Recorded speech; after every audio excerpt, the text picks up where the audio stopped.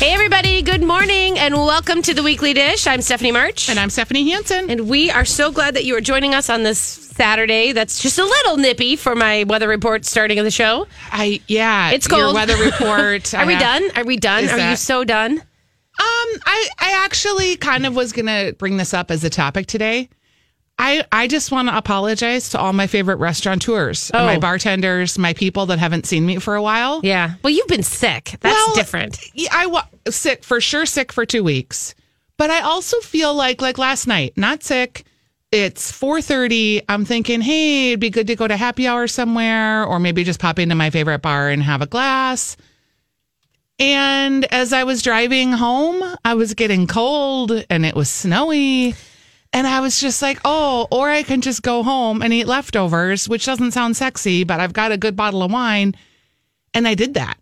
I have not been going out. I know. And actually, they felt it. I can tell you that. Yeah, that's why I feel like I owe them an apology. Okay, I hear you, and I feel that's good for you. I went to Zen Box Izakaya last night, and I was talking to John and Lena, the owners. Yep. And they were saying that it's, people, they've just been in Vegas. They celebrated Chinese New Year in Vegas, which sounds like a heaven. Oh my God. It looked so fun. And it was crazy. Let's do that next I year. know. And because they have all the lion dancers, because there's so many Chinese whales come to gamble that they make a huge celebration of it. What a blast. We need to do that next year. Yeah, totally. Girl trip. Totally going to go. Anyway, they were saying that they've been talking to other people and they said that, people who have winters, it's been bad all over. And it's, people and for their staff too, the money's down for staff. Yeah. And getting into your job. And then getting there and digging out to get there to make money. And we know that restaurant workers make their money on the day, it's not like they can dig into these large pools of savings like some of us. So I just have been feeling like normally where I would just pop in somewhere, and also I think with this is my St. Paul rant, so just be prepared. Oh, I think I'm with you on it. Okay, with the snow removal in St. Paul basically being non-existent. What is that? Okay, they don't even pretend to shovel. They only shovel if there's a snow removal. Wait a minute. So emergency. Okay. And even then, they don't ticket or tag cars. So I happen to live on a narrow street that has a lot of people that park on it. I'm right over by Selby Dale. So I'm the restaurant parking is in front of my house. Mm-hmm. I can't even tell you the amount of cars Kurt and I have pushed out of our street. I was in Edina. I was in Minneapolis. I was in St. Louis Park after the snowstorm. This is 2-3 days later. Yeah. It is down to bare road. Yeah. And we have literally so much greasy snow that people are getting stuck. The other night, just the night before last. So what was that? Oh, it's 4 days after the snow? Yeah. People restaurant time, bar time lets out, and people are trying to get in their cars and leave. It was 45 minutes watching a group of people try to get this minivan out of the middle of the road. Oh my God. St. Paul middle of the road. It was the middle of the road. Yeah. It was just do better. Can't you even try to plow? And then there was an article in the Star Tribune about people in St. Paul just plowing their own roads with their snowblowers because it's so bad. Yeah. I don't understand. Yeah, you should find out. Understand. You need to get Melvin Carter on the phone and ask him a question. Actually, Stephanie went to the website. I logged a complaint. I've been tweeting. It's crazy. They're like, well, with a city with a third of renters, it's really difficult. Why is that? Why do renters make the difference? I don't know. Because you have landlords who own buildings. If you're talking about and you have a bad density, system. If you're just using day and night plow routes, maybe that's not the best system to use. Maybe go back to the even and odd sides of the street. I don't know. All I know is as a taxpayer, I shouldn't just be like, oh, what a bummer. Mm-hmm. We even got stuck twice. Wow. And I have a 4-wheel drive Volvo. Yeah. That's how bad it's been. Wow. And I don't, it's not the plow driver's fault. No. It's not city workers' fault. It's a budgeting issue and what you prioritize. Right. And I feel like snow removal is a thing that people should expect from the city. And if I'd gotten in a crash, I'd be livid. Yeah. There are so many crashes just on my street alone looking at the cars that have been smashed in. Right.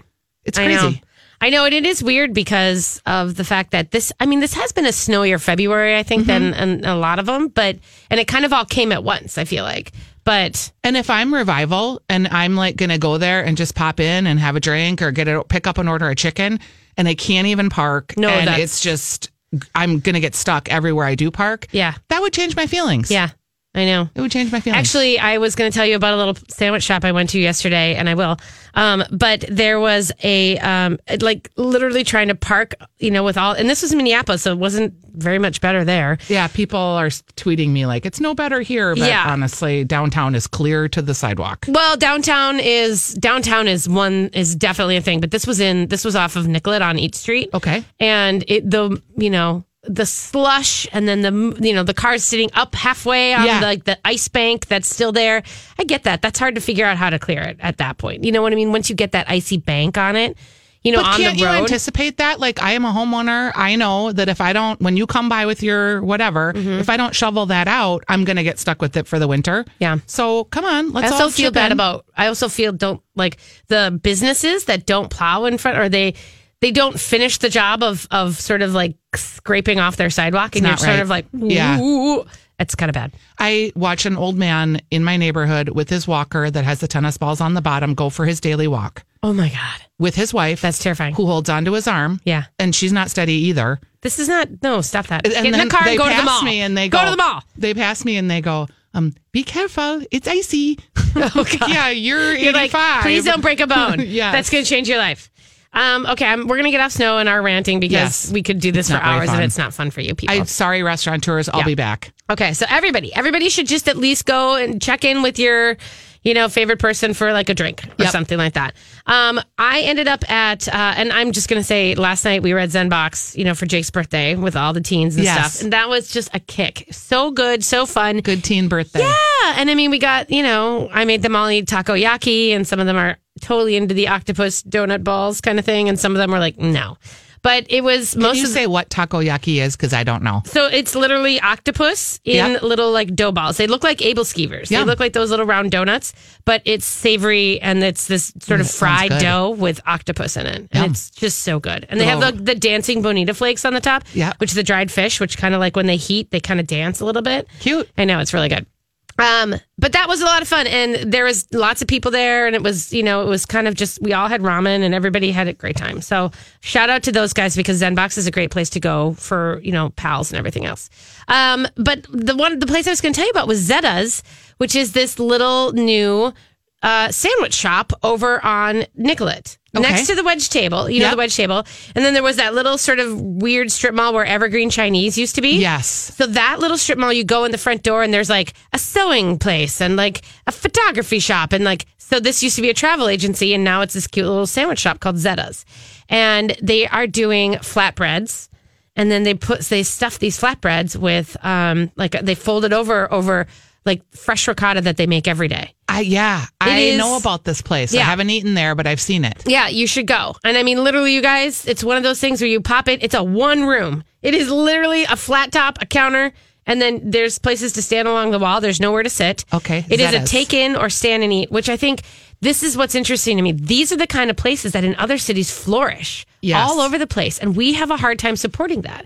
And their deal is that they got in on a handshake, a really great, handshake deal with the rent and everything else so that they could hopefully survive. And I really want more of these type of places. Yeah. And hopefully we can pop in. Yeah. So, and they have these fresh, so they have a couple different, the hard part right now is they don't have their menu online. And I was like, you guys, that has to be priority one. Get that up so that people get hungry to come in. And it's fresh ricotta that they make daily. And then they put in, like you can get it with like prosciutto or you can get it with a bunch of pepperoni and spicy bacon, those kind of Yum. things. And Sounds it's good. just folds over and it's huge. It's this massive, huge sandwich thing that feels lighter. It's not so bready like a big sandwich. Uh-huh. And it's $9. I just love the way you said sandwich. Sandwich. No, so sandwichy. So that's that. What did good. you have for Valentine's dinner? I made pot roast Oh, you for did? my family. My daughter came over. Everybody got a box of chocolate, and we had some roses, and it was really, really nice. That's Just good. nice. I had to this leads me into my next segment about recipes, but I had to get a recipe for pot roast. And my mother-in-law was like, "What? What? Like, you don't know how to make pot roast?" I was like, "Not exactly." Really? Yeah. That's one of the core ones. And then I thought, well, okay, did I really need a recipe? After I read the recipe, Was it just you needed reminding? I was just unclear. what was I going to cook it in? Was it broth? Was it water? Was it beer? Oh. And then when do you put the vegetables in? And like the Barefoot Contessa has a pot roast recipe I made like 15 years ago that's real good, but it's very tomato-y based. So the sauce is more like almost like a red sauce, like a red wine, just hearty gravy, but it's really chunky and just thick. Yeah. And I was like, oh, I kind of want a brown gravy, like more a gravy with mashed potatoes type gravy. Yeah. So I was consulting recipe. The Joy of Cooking does not have a recipe for pot roast.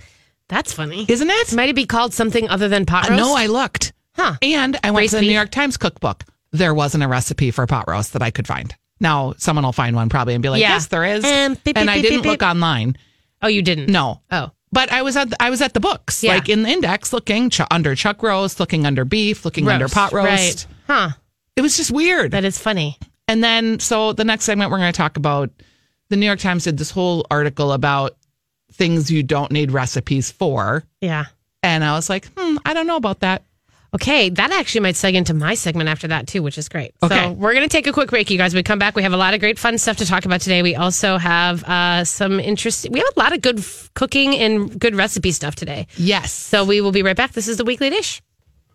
Welcome back to The Weekly Dish. You're listening to Stephanie Hansen, Stephanie March. And if you are an advertiser and you're listening, I do want to remind you that Weekly Dish is looking for sponsors for the show. It's our 11th year, and sponsors kind of come and sponsors go as people's marketing priorities change. But if you're someone that is interested in reaching our very active listener base, give us a Facebook message on our show page, and we'll connect you with someone from My Talk who can help you out, because it's a great show, and we love doing it. Steph, this article came out in the New York Times this week, and a couple of reasons that I was thinking about it. One is, my daughter stayed at my house when I was traveling last time and left me 4 mason jars of the most delicious soup in the world. Yeah. It was this coconut curry with chicken, with red and orange peppers, onions, and cilantro and lime. Okay? Yeah.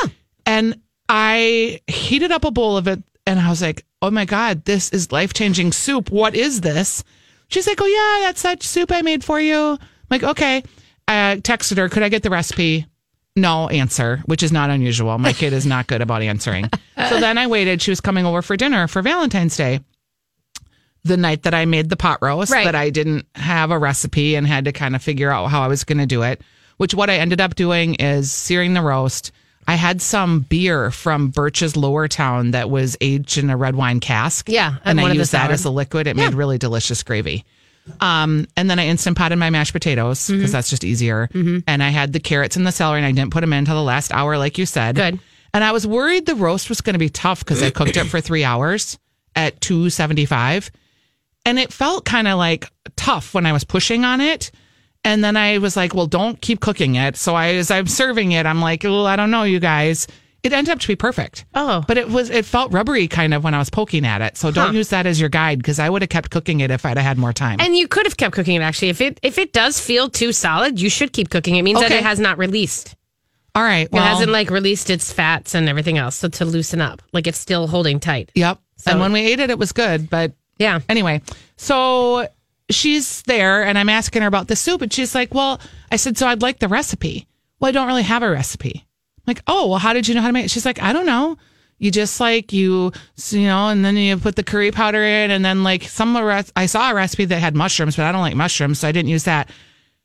And so she's like you, Yeah. and you who I have always wanted to be like, and I'm not, which is that you're intuitive about, this is the way I'm going to do this. Yeah.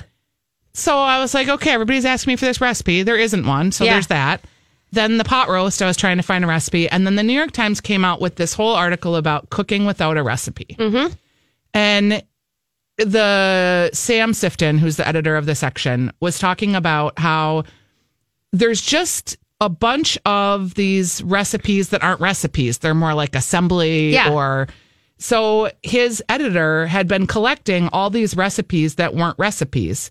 So you're improvising off of themes, right? Yeah. So stir fries, salads, braised chicken thighs, pasta bakes. Yeah. Someone was on my Instagram the other day asking me, like, how do I make chicken thighs? I'm like, well, You put some fat in a cast iron skillet, heat it up till it's smoking, and then, like, if you want some spice on your thighs, rub them, and then turn them upside down, and then flip them. Yeah. There's not really a recipe for that. No. And in fact, I have this problem where every time I post things that I make and everyone goes, what's the recipe? I'm like, look at it. Can't you tell what it is? No, a lot of people can't. It is like a thing that you just, everything goes in, you know? And it's just, that's the whole sausage thing when I did the sausage and beans. And they're like, what's the recipe? I'm like, I don't know what to tell you other than cook and then throw and cook and then throw and then cook and then throw. The picture that they used for the article is a bunch of red peppers and onions on a sheet of parchment paper on a sheet pan. And then kielbasa that's been Hasselbacked. Yeah. Which is basically just to cut it in super thin slices. So anyway, they had like 54 recipes that don't really require recipes, they think. So I thought that was interesting. Yeah. Where's the collection of recipes? It's kind of further in the article. Click into it. Okay. By the way, if you aren't a subscriber to the New York Times, it's not expensive. It is not. Well, I mean, for me, I was going to say this. If you want to get the recipes, just subscribe to the cooking channel of their food channel. Did you know that? No. Yeah, I don't get the paper. I have no need to have an actual paper, but I subscribe to the actual food site. I get a digital subscription to the New York Times. Okay. Then I upgrade to get the recipe box that the New York Times has. Yeah. And it's fabulous because I can clip recipes from anywhere online and put them in my New York Times recipe box. But I don't have the subscription to the paper. I just have it to the recipe box. Okay, so it's like $3.99 or something. Yeah, it's not ridiculous. A lot. Yeah, I would highly recommend doing that if you're someone that looks on the internet for recipes. They're just a solid amount. You know what I mean? Like I have a lot of, Food 52. We have a lot of sources that we go to. Yeah. I think, but the New York Times stuff is just, it's a really good, deep and, solid amount of recipes. And then you can hold them. Yeah. So that when I'm at the cabin, I don't have all my cookbooks. Yeah. So I can just use my. All right. Okay, so this is interesting. Yeah. Freestyle roasted chicken parm, quick roasted chicken with tarragon, things like this. These are the recipes that you are supposed to know just without recipes. There was a chicken with croutons. Yeah. We talked about that, like how Panzanella? underutilized putting chicken with breadcrumbs is. Yeah. Because the chicken releases and gets the breadcrumbs all mudgy. Oh, the bread, slices of bread underneath. Yes, or croutons too is what they did it with. Yeah. I was watching Jamie Oliver too. He's got a great cookbook that Kurt likes that's 5 ingredients or less. Yeah. And he makes, he gets the peppers and the onions and he puts them in a chafing dish. And then he rubs harissa all over chicken. Yeah. And lays that on top and then bakes it for like an hour and a half. So the delicious, smoky, peppery flavor of the harissa permeates the vegetables below. Yeah. Like that's a great example of a no recipe because you could really put anything underneath the chicken. Yeah. Well, it's like fried rice, right? I mean, I don't know if I've ever made the same fried rice in my life. Right. And same with chicken pot pie, honestly. I'm like, there's chicken and then there's veg. I wouldn't tell you a recipe for pot pie. No, I wouldn't tell you what to do that other than, and then I make the roux. And then that was one of the recipes, by the way. Yeah. And dump it. And then sometimes I put a pastry puff. Sometimes I do a biscuit top. Sometimes, it's all different. And so that's the thing is when people ask for that, I'm like, I don't know. Why don't you see what's in your fridge? Or I couldn't tell you if it was 3 tablespoons of carrots or not. Exactly. I don't have that. I just know that that's what I throw. And I think too, one of the ways that you get to be a better cook. Yes. And I don't mean better as in, technique. I mean better in using what you buy and feeding your family and cooking more. Is you open up your refrigerator and you look at it and you're like, wow, I have a bag of carrots that's getting pretty tired. I better use them for something. Yeah. Or I have a barley here and I have the pot roast bones that I had from Christmas, which I made beef barley soup this week. Yeah. I think one of it something has to do with this, and this is interesting. It's confidence. And it is trusting yourself. And there's actually a book that I'm going to find. I'm going to bring it maybe next time. There's a book that I can't remember. I've been trying to think of the title, but it was Marian Anderson. Does that sound right, you guys? Cunningham was a famous Pamela writer. Anderson? Pamela? It was not Pamela Sue Anderson, but she was an actual... I'm impressed that you knew Pamela's middle name. I know, Pamela Red Sue. bathing Pammy suit. Sue. No, but it was a woman who was cooking without a book. And she wrote this really interesting... I'm going to find it because I just found it the other day. I'm going to snap a picture of it when I get home. But the point is that...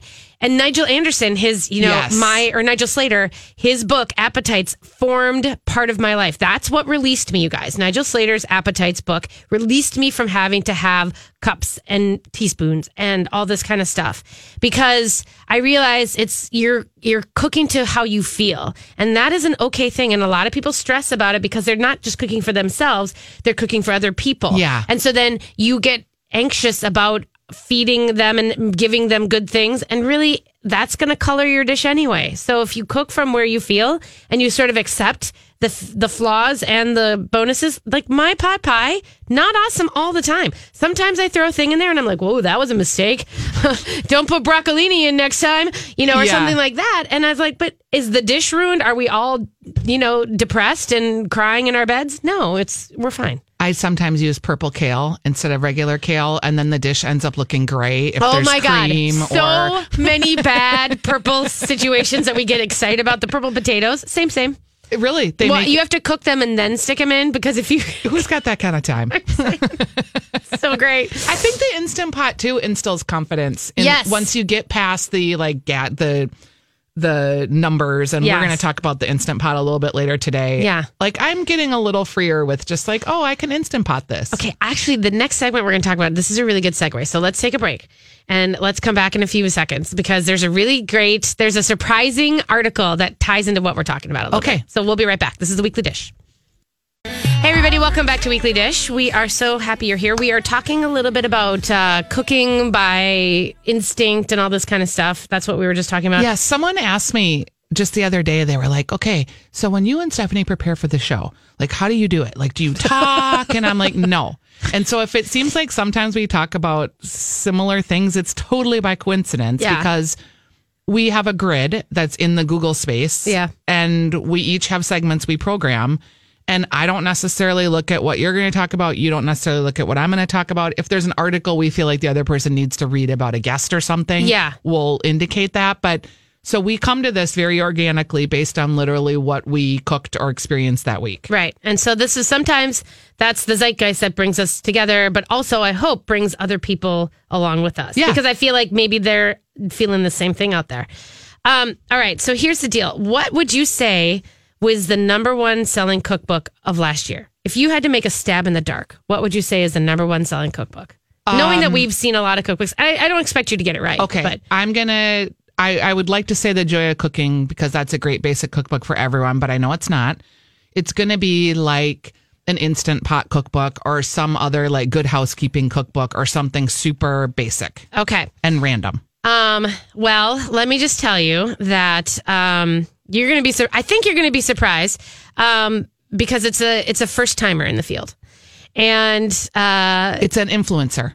Well, let me just say that the deal is that this book published more than 1.3 million copies had sold by November, and more than 2 million copies are now in print. Oh, this is not normal, because when you think about it, Salt, Fat, Acid, Heat, our Samin Nosrat book, that one sold last year 330,000 copies. That's what we're talking about. This is cookbooks don't go into the millions for decades. Okay, like they can get there. And Joy of Cooking is actually one of them that reached, has reached the millions copies sold, but has not done that in its first year from a first time. That's sort of unheard of. It's sort of crazy. And this is a book that you and I have not talked about over the last year at all. Okay, I'm dying to know shocked? what it is. This is a book that also did not make any of our favorite people's top lists. The Washington Post said it wasn't on my list. I'm so dying. Amazon, I have my finger on the button to click, but I'm not going to click. Don't do it. And if I tell you that this person... Is it Molly Ye's book? It's not Molly Ye's book. Okay. It is. It was the number... Okay, here's the thing. The book was the number 2 bestseller across the entire book industry last year, behind Michelle Obama's autobiography. Holy cats. Magnolia Table. Oh, Joanna Gaines. Yes. I bought it for 2 people. You did? Yeah.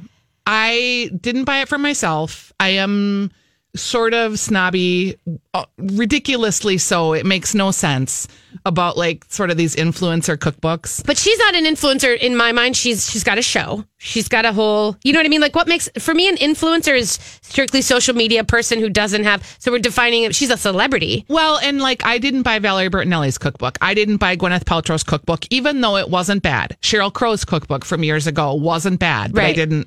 I got it a promotional copy, but I probably wouldn't have bought it for someone. But you did buy Chrissy Teigen's.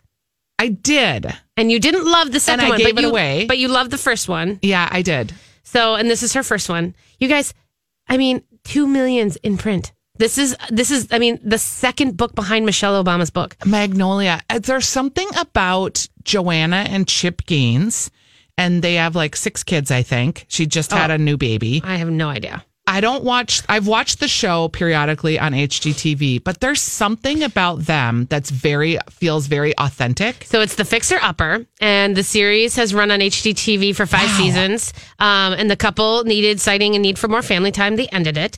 Their Magnolia Foundation is involved in community restoration. They have a Magnolia Market retail complex in Waco, Texas. And that's partly, they have a restaurant called Magnolia Table.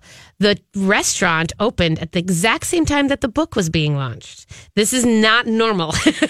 Normally, a cookbook comes out after a restaurant has sort of fetted itself and, They took the Pioneer Woman's Playbook and made it their own. They are the upscale waspy version of the Pioneer Woman in my mind. You know what I mean? Like Pioneer Woman is a little southern, a little bit more like, I'm on the farm and I'm going to fix my husband. Man. Yeah, I'm going to fix my husband. And, I can't stand her. I like her. I know you do. And that's what makes us magic. But Joanna Gaines is a little bit more accessible. I think she's sort of, feels more like the white suburban woman who is in the middle of all of the Pinterest and the Instagram and the perfection world.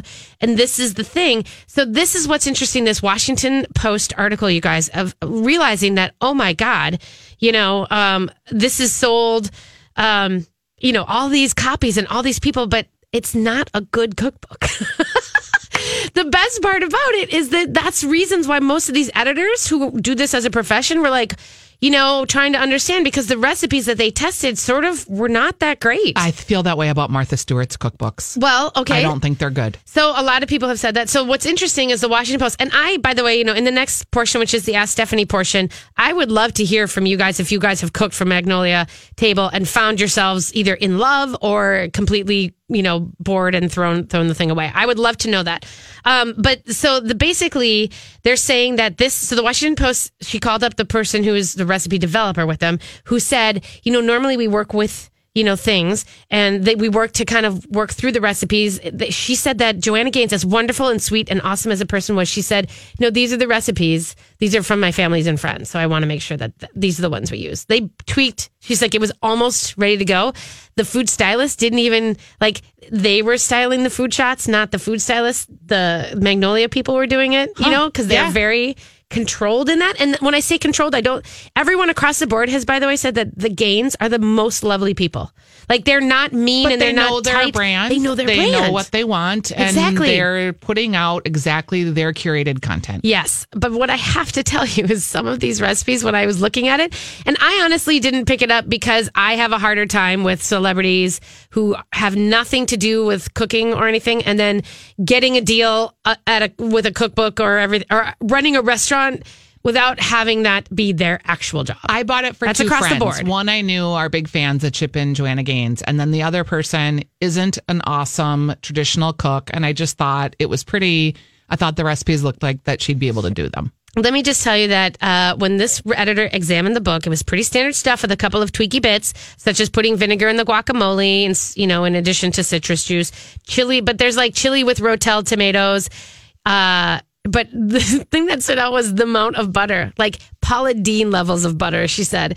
The Eggs Benedict casserole, there's a pound of butter, plus 18 whole eggs, 8 egg yolks, 3 cups of dairy, 12 English muffins, and 10 ounces of Canadian bacon. But it sounds so good. But the problem is that they were saying, so they did a bunch of the casserole thing. They did a bunch of the stuff. And she said that the whole thing was so sodden with butter. And basically, there's so much butter pooled on the surface during baking that the fat spat, causing so much smoke. She said that 3 of the recipes that she did had so much butter that it basically oiled out and then it smoked, because it spatters in your oven, and it caused plumes of burning smoke.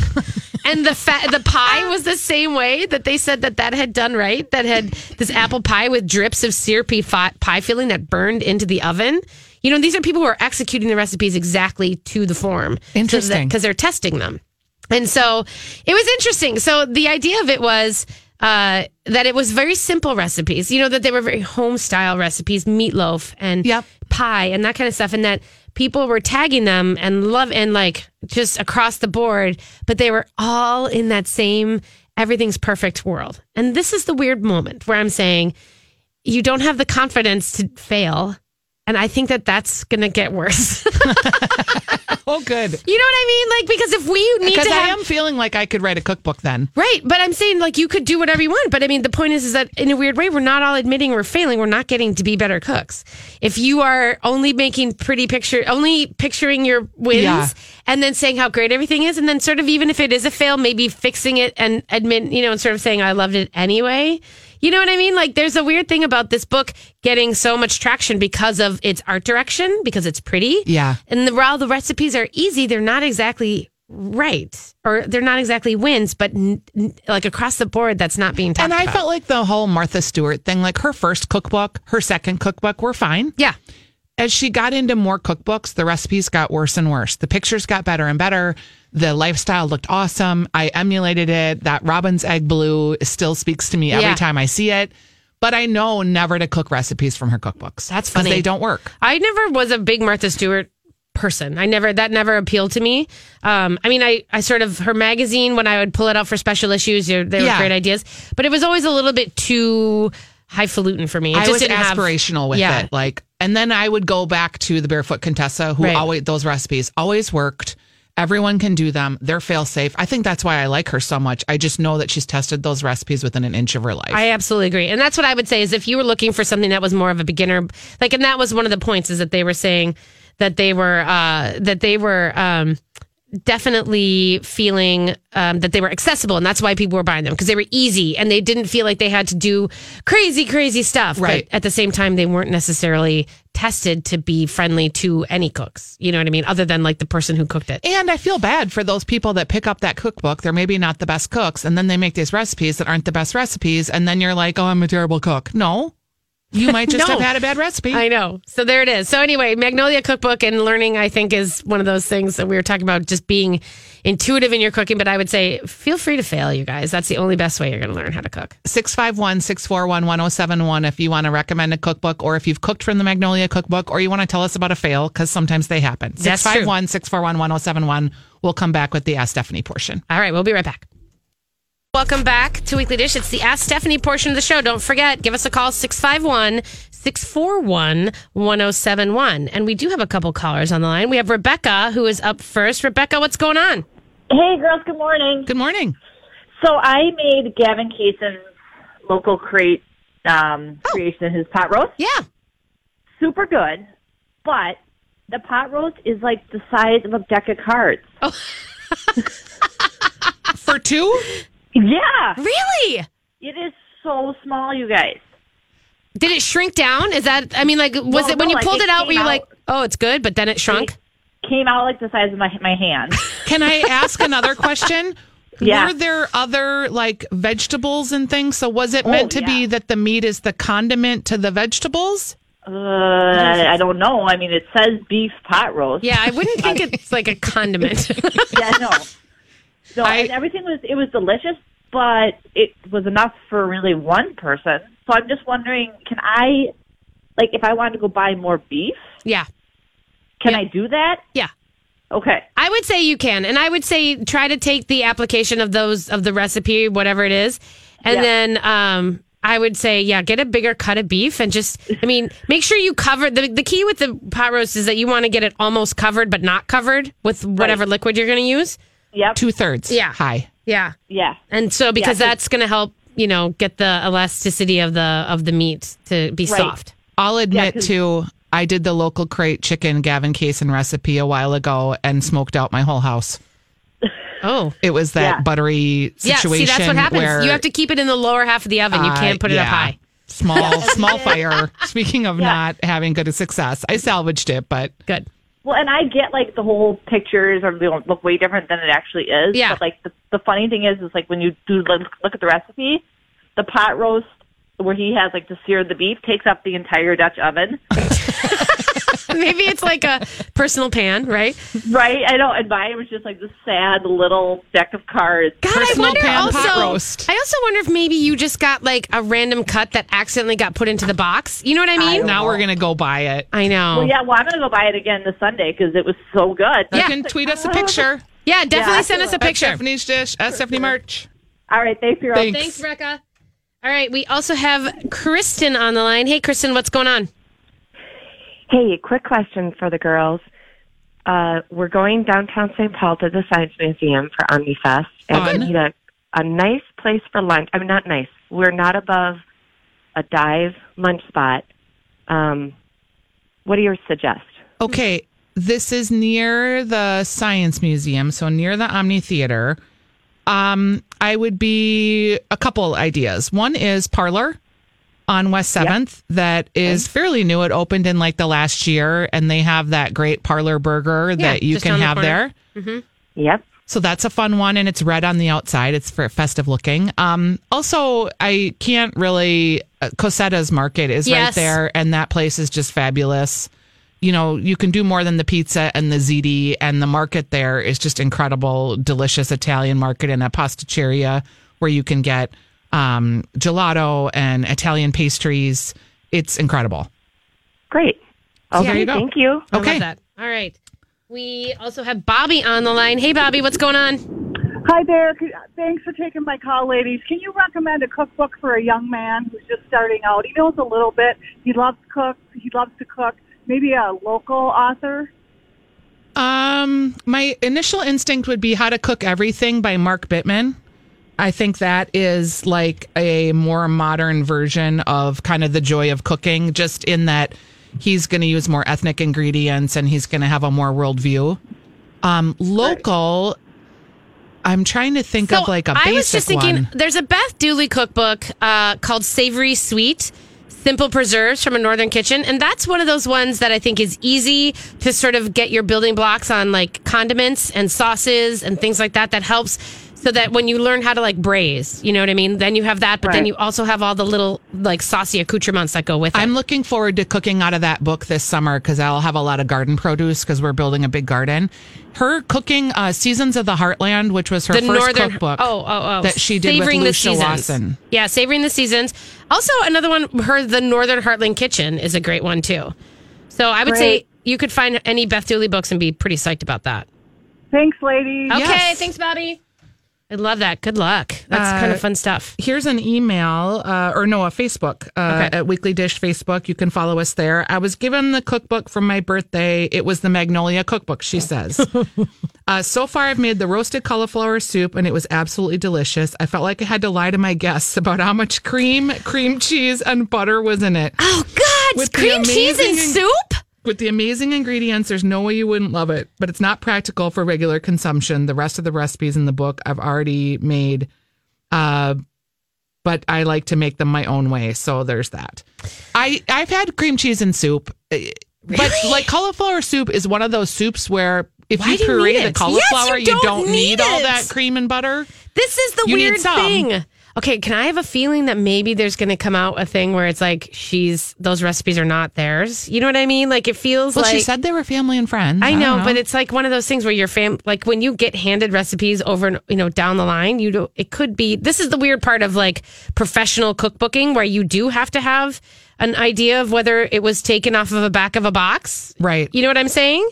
That's what's strange. I don't know. I'm not sure. Okay, we have Kaylee on the line. Hey, Kaylee, what's up? Hello. Hello. What can we do for you today? Hi. Where's the best place to find good Instant Pot recipes? They're all over, and I'm overwhelmed. I just got one. Are you part of the Weekly Dish Instant Potter group? I am. Okay. Yeah.